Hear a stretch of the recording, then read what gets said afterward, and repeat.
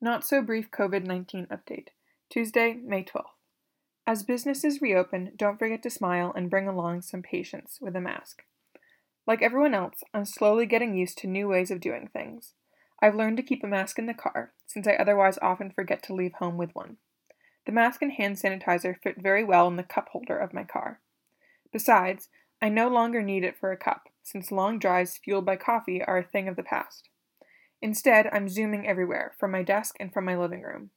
I've learned to zoom so well that the quirky 1970s TV show I loved as a kid is no longer the first thing I think of when I hear "let's zoom." I've learned that grocery store shopping takes more time, including waiting in line to enter the store. I can save time by shopping once every 2 weeks. I recently noticed that people grocery shopping seem less fearful than a few weeks ago, as if we were all getting used to things that were unheard of until now. For instance, just last month, saying hello to someone in the grocery store elicited a look of suspicion. The other day, I saw an older gentleman I thought I might know, so I instinctively smiled. He said, "It's funny, I can tell you're smiling even though you have a mask on." We both chuckled, and even though he turned out to be someone I did not know, it was heartwarming to share that brief interaction. I've learned that it doesn't matter if my home is cluttered. The kitchen is often stacked with 1 or 2 weeks of groceries. With food insecurity on the rise, what previously would have been considered clutter is now a gentle reminder of how fortunate we are. The living room is stuffed with my kids' activities, my daughter's sewing projects, and my son's setup for online math tutoring. But who cares if things are cluttered? No one is visiting us anyways. With the economy opening up, many of us are asking if people can travel, if people can gather together, and when certain businesses can open up. Before reviewing how we can safely engage in this newly opened world, I think it is important to review why it is critical we tiptoe. It is like testing the ice on a Maine lake in November. It is not thick enough to hold our full weight. We know the virus that causes COVID-19 is not going to disappear anytime soon, and is silent and a bad actor. First, the virus is found across the world in every country anyone has looked for it, so thinking it will disappear is akin to magical thinking. Second, several studies indicate that a significant proportion of transmission is from people who do not have symptoms. Estimates range widely, from about 10% to 80% of all people who have COVID-19 may have contracted it from someone without symptoms, who were either pre-symptomatic before they got sick or who have never come down with symptoms. In other words, this virus has a tremendous ability to silently spread. Third, the coronavirus causing COVID-19 has proven it is a bad actor that can rapidly spread. Very importantly, besides spreading from one province in China across the globe in only a few months' time, this virus has shown repeatedly it has the ability to rapidly and silently cause widespread illness within a community. Take the Skagit Valley Corral, located in Mount Vernon, Washington, a small city of just over 30,000, about the same size as Bangor. It is located in a rural area of the state, just over an hour's drive from Seattle. On March 10th, a chorus gathered for rehearsal. Although there had been cases of COVID-19 reported in Seattle, there were none reported near Mount Vernon or in Skagit County. Businesses and schools were open, though people were urged to take precautions. Choral members were sent a message about these precautions, including recommending that they not attend if they had any symptoms or if they were at high risk. As a result, only 55 of the 120 members attended that evening. The singers were greeted with hand sanitizer, and they all kept some distance, including forgoing the usual hugs and handshakes. They rehearsed for 2.5 hours, then parted ways. 3 weeks later, 45 were ill, 3 hospitalized, and 2 dead, all either with laboratory-confirmed COVID-19 or with consistent symptoms. Since lab testing was limited, not all those recovering at home were tested. In interviews later, no singers reported having symptoms at the time of the rehearsal. Some of the earliest spread of COVID-19 in the U.S. can be traced back to a Boston conference of Biogen executives in late February. Attended by 175, at least 99 who were residents of Massachusetts became ill, and an additional unknown number carried the virus to at least 6 states, the District of Columbia, and 3 countries. A 40th birthday party on March 5th in Westport, Connecticut, attended by 50, resulted in over half of them becoming ill, and from there the virus spread throughout the community via silent spreaders who attended soccer games, workplaces, and family dinners. Not all of COVID-19 spread has been through large events. Just before becoming symptomatic, One man in Chicago attended several smaller events: a family takeout dinner with 2 others, a family funeral, and a birthday party with 9 others. Epidemiological investigation indicated that as a result, 16 people ages 5 to 86 were infected, resulting in 3 deaths, including the man himself. Not all super-spreading events take place in cities. One of the earliest hardest hit areas of the country was an area of rural Georgia, where COVID-19 took off after silent spread among attendees of 2 funerals in late February and early March. Aaron Bromage, Ph.D., a biology professor at University of Massachusetts, has written a wonderful blog post that a number of you may have likely already seen, since it's been widely circulated. He reviews several of the well-known super-spreading events and what they have in common, including 10 out of 21 becoming ill with COVID-19 after eating together at adjoining tables at a restaurant in Guangzhou, China, 94 out of 216 becoming ill while working on the same floor of a South Korean call center, and 24 out of 72 becoming ill after attending a curling event in Canada. He also reviews a couple of the numerous reports of super-spreading events emanating from conferences, meatpacking, processing plants, 115 outbreaks across 23 states with 5,000 plus infected and 20 dead, and family gatherings such as birthday parties, funerals, and weddings. What are the lessons from all of these events and other studies from the literature? Risks for viral transmission appear to increase with these factors, which spell get it. Gatherings. Groups of people in close proximity. The more people and the closer they are, the riskier. Energetic exhalations. Activities that involve singing, loud talking, screaming, or other exhalations or verbalizations that require more energy than normal indoor talking. These behaviors are known to project higher concentrations of viral droplets and project them farther than 6 feet. And, of course, a heavy sneeze or cough may do the same thing. Travel. Activities that result in travel, example, people gathering who then disperse, or people who travel from afar to visit or for business. Indoors. Indoor locations, especially if the ventilation is low. And time. The longer the contact, more than 10 minutes for instance, the higher the risk.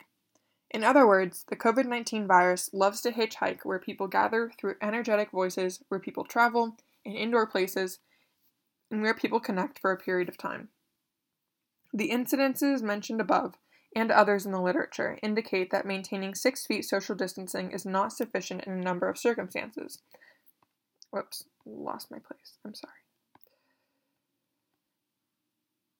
Is not sufficient in a number of circumstances, such as indoor open workplaces and activities that involve loud talking or singing. This is one of the several reasons that universal masking or facial covering is now required. For instance, in grocery and other large stores with social distancing, the shoppers may have a fairly low risk. The spaces are large, the numbers of people allowed in the store are now limited, the ventilation is usually quite good, shoppers are usually in the store for less than an hour, and generally speaking, there is no loud talking or screaming. However, for the workers, such as those bagging groceries, their exposure is potentially much more significant. And for shoppers at high risk for severe disease, their risk has significant consequences. Masking or facial coverings help protect everyone. And in case of stores, they especially help protect the employees and customers at high risk. If someone you know is not convinced, then watch the video linked below on droplet spread when someone is talking, masked versus unmasked. As we reopen, these factors should be considered. For instance, guiding questions include: do the business or activities result in people gathering? Involve singing, loud talking, or other energetic exhalations? Result in people traveling? Involve indoor activities? Involve prolonged potential exposure over time? Can these factors be modified, and can the business or activity be carried out safely? People in a number of states have asked why certain businesses such as golf courses and hair salons have opened sooner than others. Although few businesses get a perfect score on these above factors, for people getting their hair cut, gathering is minimized, customers generally do not travel far to get their hair done, and the activity does not involve loud talking or energetic exhalations. Gathering potential can be minimized through requiring appointments only, and that clients stay in the car until the hairdresser is ready for them. Although the activity is indoors and can involve an hour or two, the business can be modified to improve safety, such as having both the hairdresser and client wear a facial covering or mask, and having the hairdresser also wear a face shield. Likewise, with golf courses, gatherings and unnecessary interactions can be minimized by not allowing the clubhouses to be open, by requiring prepaid appointments with set time intervals, by having golfers remain in their cars until their appointment time, and to then proceed with a pre-positioned sanitized cart into the first tee without personal contact. Travel can be minimized by limiting golfing to in-state members or those who have been quarantined. Masks or facial coverings are also required for employees. So, as things reopen, expect a number of changes. Before you go to a business, you may want to check out your state's guidance so you know what to expect. Maine's checklist is linked to below. Since it takes about 2 weeks, one incubation period, to determine if there will be too large of a rise in cases due to businesses reopening, and since COVID-19 has demonstrated an ability to surge very quickly, public health experts and business leaders agree it is important that reopening is gradual. Those at high risk for COVID-19 need to continue to stay at home as much as possible. But it is also important to remember that a large proportion of the population is considered at high risk. For instance, they include the 22% of Mainers who are 65 or older, 16% nationally, 42% who are obese, especially the 9% with severe obesity, 33% with high blood pressure, 11% with diabetes, 11% with asthma in Maine, 8% nationally, especially the 2/3 of those who are on daily medication for asthma, 6% with COPD/emphysema, and 3% who are immunocompromised. It is virtually impossible for all of these people to isolate at home for the foreseeable future. Most live with other people who may not be in a high-risk group and who may work, but who make it harder for those at high risk to maintain complete isolation. Additionally, about 10% of those who are hospitalized in the U.S. with COVID-19 do not have any identifiable risk factors. And no, we cannot simply let everyone who is at low risk get infected and think we'll have herd immunity, the proportion of the population with sufficient immunity to protect even those who are not immune. Current evidence is that we cannot achieve herd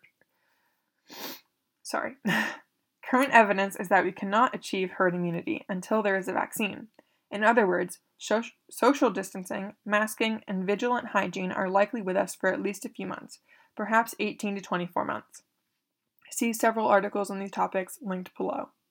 The bottom line, to stay safe, if you are in a high-risk group, you should continue to stay home as much as possible.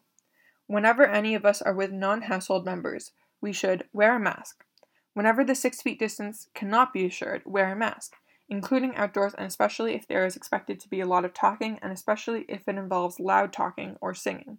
In other words, if you are walking or visiting with friends or neighbors outdoors, wear a mask. If you are walking with a household member outdoors in an area where others commonly walk, then wear a mask. Maintain 6 feet distance between you and others. Avoid in-person gatherings, especially indoors. This means if you need to visit with loved ones, minimize the numbers of people present and time and spend together. Visit outdoors, make sure everyone is masked, and always maintain 6 feet distance. Minimize travel or being with people who have traveled. Especially avoid exposure to those from where there is much more viral transmission. Example, those from out of state. Take advantage of the outdoors. Wash or hand sanitize your hands multiple times per day. Wow, I can't talk today. Make sure you and anyone you're interacting with are not ill and do not have any symptoms of COVID. New cough, shortness of breath, fever, chills, headache, muscle ache, sore throat, loss of sense of smell or taste. As a customer, if you are engaging with a business service that is now open, make sure everyone can maintain 6 feet distance to the extent possible. Make sure the employees, other customers, and you are all masked or are wearing facial coverings. Sometimes employees may instead be behind a new plexiglass or similar shield. If all parties cannot be masked at all times, such as during a haircut, make sure the person wearing the mask is also wearing a face shield. Goggles or glasses are permissible, but a face shield is preferred. Look online or call ahead to see if you can make an appointment for the service, and if so, wait in the car until it is your appointed time. Shop locally as much as possible in order to minimize travel and to keep them in business. If the business offers outdoor services, outdoor dining, then use that option. Wow, I really can't talk today. Use curbside pickup, delivery, and takeout options whenever possible. Minimize time where close interactions are necessary. For instance, if you need a haircut, forego having your hair dried. Minimize touching any goods except for those that you are buying. Minimize touching common surfaces. Try to use contactless payment methods. Bring hand sanitizer with you and use it after you've touched common surface or have left the business. Very importantly, be kind, be patient, and tip as much as you are able. Businesses and employees are stressed financially and from being on the front lines. They and a lot of us have sustained losses: loss of a loved one, loss of a job, loss of financial stability, loss of being physically close with loved ones, loss of a way of life. We also live with some fear of becoming ill, fear of losing a loved one, fear of losing a job. As our communities open up, I think it is important we remind ourselves that as we learn new ways of living and doing business, we are all living in an unprecedented and surreal time, during which there has been much loss and there is much fear. But there are some things that the pandemic cannot take away from us, such as the ability to learn new ways and the capacity to show kindness and patience. It is wonderful that these are also contagious and help mitigate the pandemic. We can gather together or Zoom online. We can sing in the shower. We can travel through our memories. We can enjoy the outdoors. We can spend time with a good book. And also remember that a mask cannot hide a smile. Wow, there's a lot of links at the bottom of that article. So check that out if you think those would be interesting to look at. I'm sure that they are. Anyways, I will see you all later. Sorry for this being sort of like a weird, I don't know, my audio got weird and I can't talk today apparently. Anyways, bye. Stay healthy.